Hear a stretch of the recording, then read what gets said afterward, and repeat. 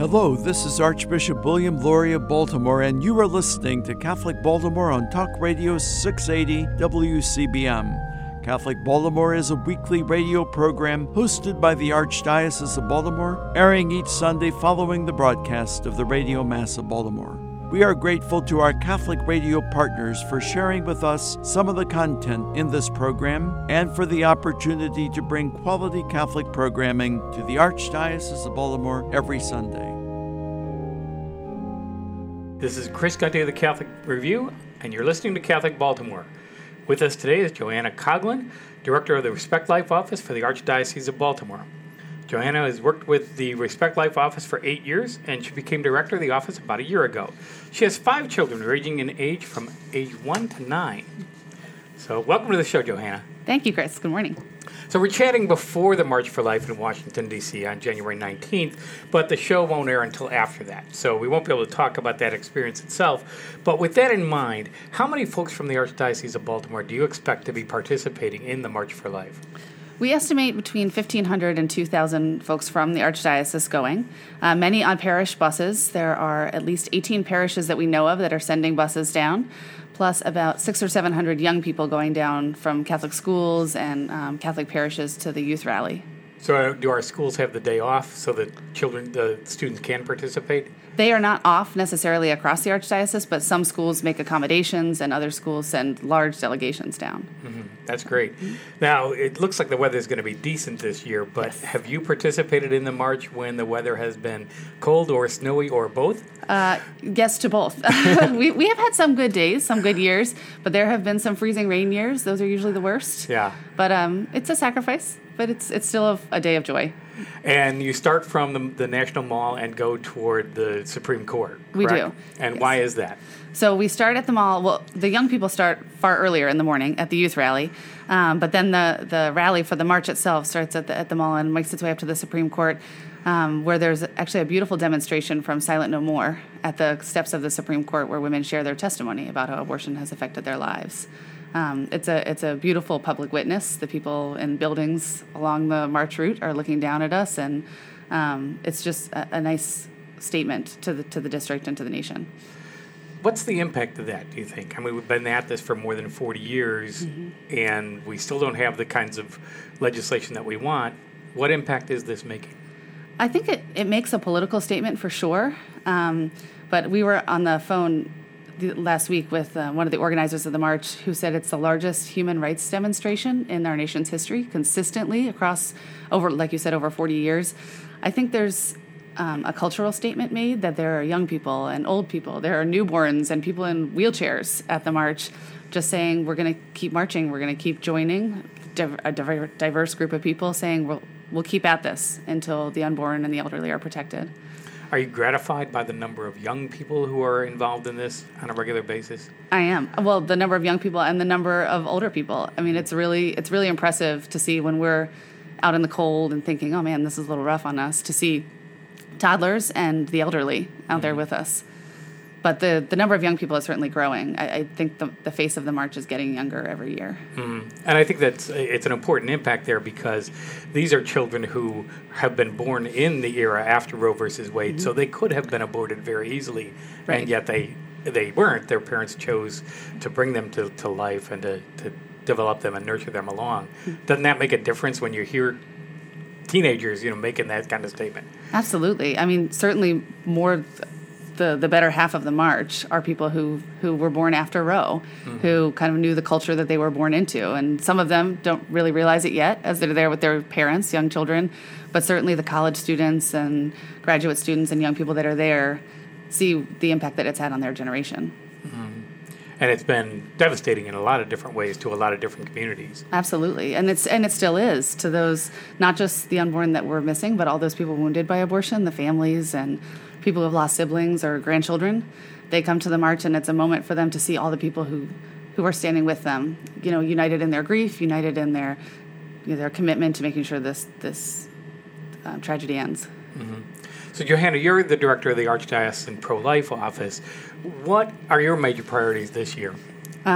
We follow the pastoral plan for pro-life activities from the bishops, which asks us and kind of invites us to prayer, education, pastoral care, and political action. So we always encourage our parishes to be part of things like the March for Life and the Maryland March for Life, which is a large group of people that march in Annapolis that begins with prayer, similar to the National March.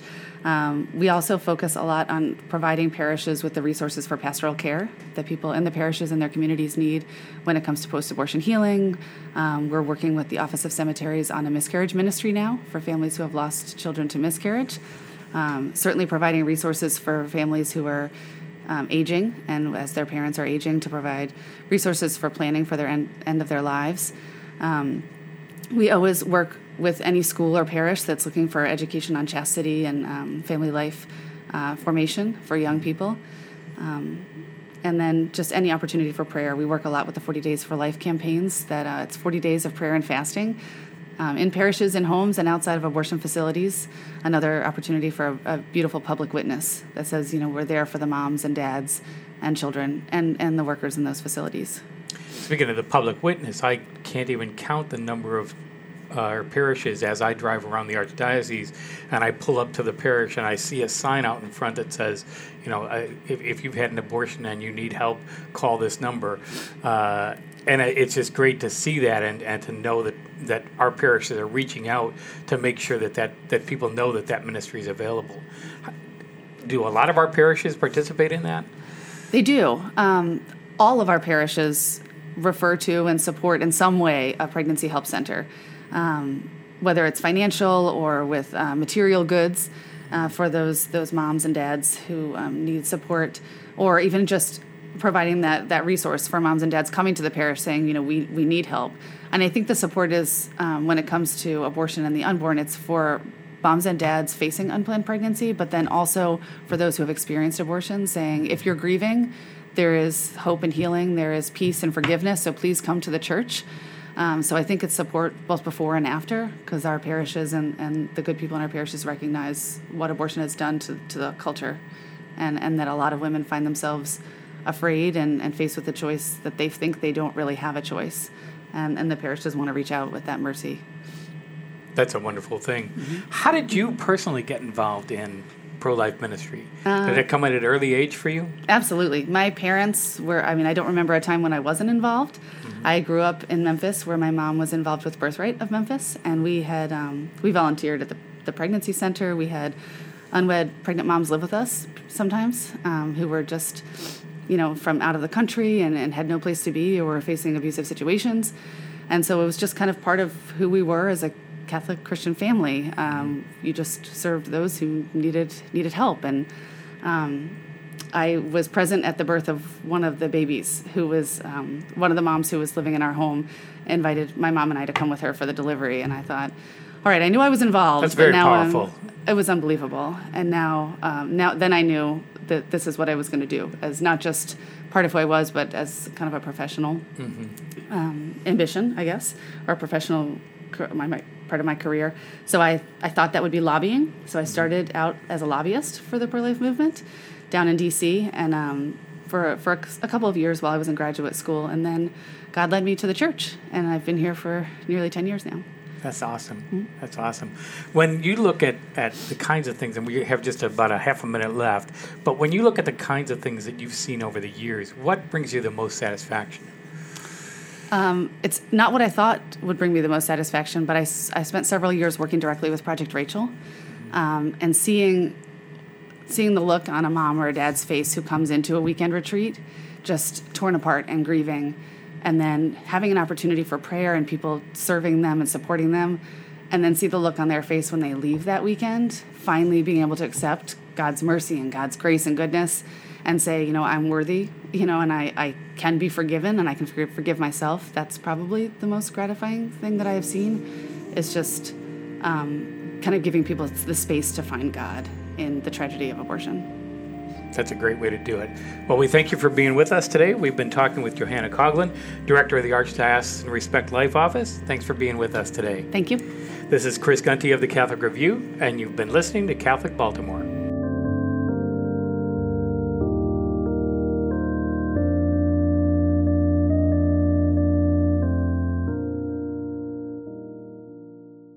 Catholic news from the Archdiocese of Baltimore and around the world with the Catholic Review. St. Paul Church in Ellicott City hosted its annual cold weather shelter outreach to those in need in Howard County January 2nd through the 8th. It was the 13th consecutive year parish volunteers provided shelter, home-cooked meals, laundry, and transportation to men, women, and children experiencing homelessness. The Cold Weather Shelter Program is an initiative of Grassroots Crisis Intervention Center, a nonprofit organization based in Columbia. Grassroots provides 24-hour crisis intervention services, emergency and transitional shelter, and communication education in Howard County. The program spans 19 weeks, starting the week of Thanksgiving until the last week of March. For more on this story, visit CatholicReview.org. Brother Kevin Strong, a groundbreaking leader at Calvert Hall College High School in Towson and Cardinal Gibbons School in Baltimore, who served as the first president of both all-boys institutions, died January 3rd in New Jersey after years of declining health. His funeral mass was offered at Calvert Hall January 13th. The 85-year-old Western Maryland native had served for more than 6 decades as a member of the Brothers of the Christian Schools, joining the religious order only 5 days after he graduated from LaSalle High School in Cumberland in 1949. Leading Calvert Hall from 1990 to 2000, Brother Kevin was known as a prodigious fundraiser with a long-term vision for the school. He oversaw fundraising for $6 million in campus improvements and spearheaded a $3 million capital campaign in 1995. After leaving Calvert Hall in 2000, Brother Kevin was serving as director of his religious order's aspirancy program in Philadelphia when Cardinal William H. Keeler asked him to return to Baltimore to become Cardinal Gibbons' first president in 2004. For more on this story and others, visit CatholicReview.org. From the newsroom of the Catholic Review, this is George Matysek. Do you want to know more about what's going on in the church and the world than you can get from your daily newspaper or local TV? Read the only publication in the Archdiocese of Baltimore that covers the church full-time, the Catholic Review. Pick up the print magazine monthly at your parish or have the Catholic Review delivered to your home every month. You can get fresh news every day online at CatholicReview.org. Subscribe to the Catholic Review e-newsletter for twice-a-week updates. Just text CR Media to 84576.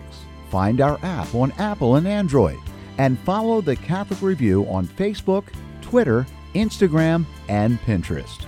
Wherever your faith takes you, Catholic Review Media is ready to inspire, teach, inform, and engage. Read it today in print and online at CatholicReview.org. That's CatholicReview.org. The season of sacraments is nearly here. First Holy Communion, Confirmation, and weddings. Visit the Baltimore Basilica, America's first cathedral, and stop by the gift shop for all of your gift needs. From beautiful frames to crucifixes and crosses, statues, and one-of-a-kind rosaries. The Basilica gift shop has it all.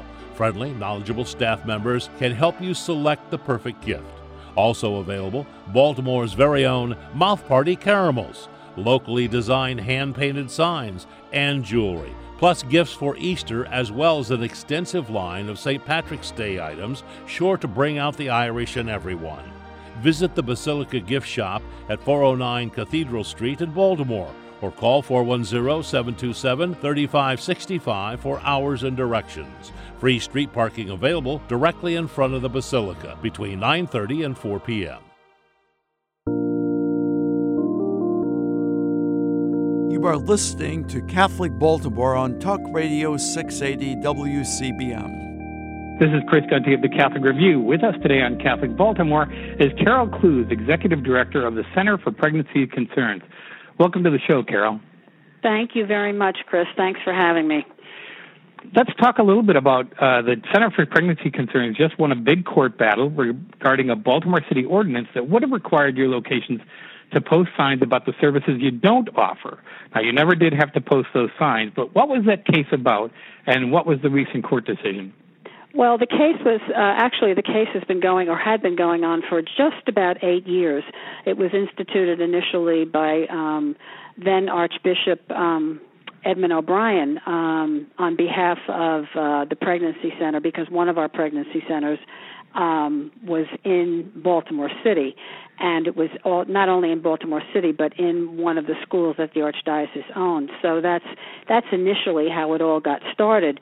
But eventually, it was taken over. The case was taken over by two wonderful law firms, and it has been we have been in litigation with the Baltimore City Council and the then mayor of Baltimore for, as I say, almost 8 years. You were absolutely right when you say it would have required us to put a sign in any center that we have, or any pregnancy resource center in Baltimore City, within Baltimore City limits.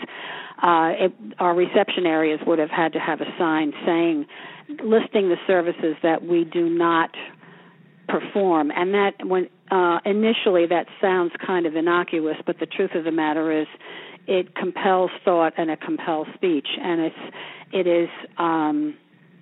it can put ideas and notions or ideas into a client's head about something that she may never have occurred to her before.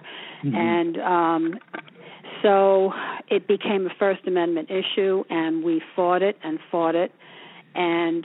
we finally, the Fourth Circuit, the U.S. Court of Appeals for the Fourth Circuit decided late in December against the Baltimore City Council and in our favor.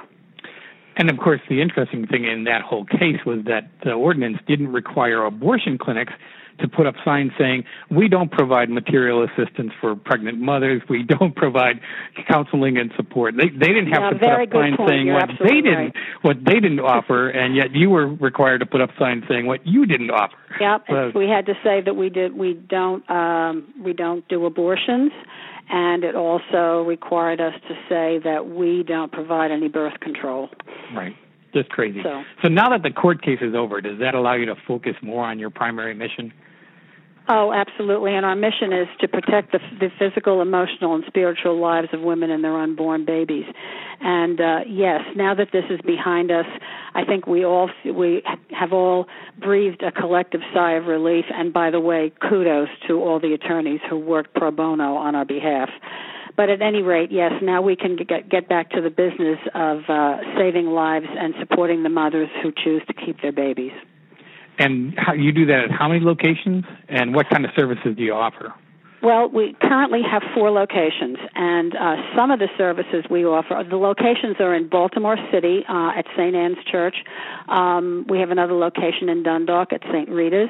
We have another location in Essex, and we have our 4th location in Arbutus. And we're soon to open a 5th location, which I'll share a little bit about in a minute. But just to talk briefly about our services, we have a long list of services, all of which, of course, are completely free. We do ultrasounds. We have a 24-hour helpline. We do pregnancy tests. We have confidential peer counseling. We give out prenatal development information. We talk about the procedures and risks of abortion.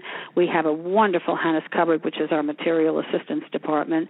We offer Earn While You Learn classes in 3 out of our 4 centers. We have a huge source of referrals so we can refer people out when we can't offer to help them in any particular area. We can send them where they need to go. Excuse me. So you're really looking at the client's physical, mental, and material needs, right? Absolutely. As I said a minute ago, we are talking about when I said we have 4 centers, soon to be 5. We were blessed by 2 very generous donors who have chosen to remain anonymous. But anyway, the building next door to Planned Parenthood on North Howard Street went up for sale last year, and we were able to purchase it. So that is going to be location number 5 for the Greater Baltimore Center for Pregnancy Concerns. And we are in the process now of renovating that building, and we hope, with God's help, and I do believe this was all providential, we hope to be opening sometime in late 2018. And that location, that proximity right next to Planned Parenthood is a real help for the ministry you're doing. Oh yes, I think that there will be, hopefully, prayerfully, there will be many times when a woman who is headed toward the doors of Planned Parenthood sees that there is a place right next door that offers services, including and especially ultrasounds, and ours are absolutely free. And we are hoping and praying that a lot of women will pause and reconsider going to Planned Parenthood and perhaps come and visit with us and see their baby on that monitor and have some counseling and change their minds. You talked about the ultrasounds and the other tests you do. Does it sometimes surprise women when they come to one of your centers and they receive a positive result on a pregnancy test, or they see an ultrasound image of their baby? Does it surprise them, or do they kind of already suspect that they're pregnant, and how does that change their thinking? Once in a while, they're surprised, and there are women who really don't know, haven't been educated enough in the area of fetal development to know that really is a live baby from the moment of conception, and they are delighted and thrilled and dumbstruck and awestruck at what they see many times. And just to add to that, and I think this statistic is fairly common knowledge, but 85 to 90% of the time, if a woman is thinking seriously about abortion, when she sees that precious child on the monitor, she changes her mind. And so the service that you're providing really does make a difference in helping women make an informed decision. Absolutely. And I also believe that we don't even know how many women have decided in the privacy of their own homes and in conversations with their loved ones to go ahead and, if they're pregnant, to go ahead and have that child because they know that there are pregnancy resource centers out there who will give them what they need, will not charge them, and will walk with them for at least the first 3 years of that child's life. That really speaks to something that one of the critics of the pro-life movement is that, you only care about the children when they're unborn.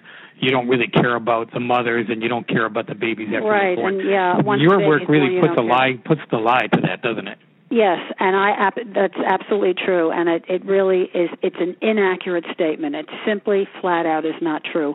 We are there for these women, and we will walk with them for as long as they want us to, and we will provide them, as I said, with what they need.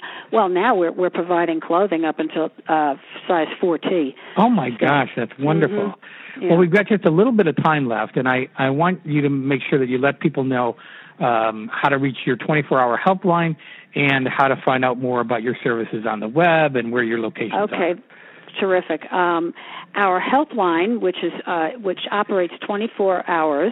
Now, there's not always a live person on that helpline, but I do want to emphasize to anybody who's listening and wants to call that helpline, always leave a message, and someone will definitely call you back.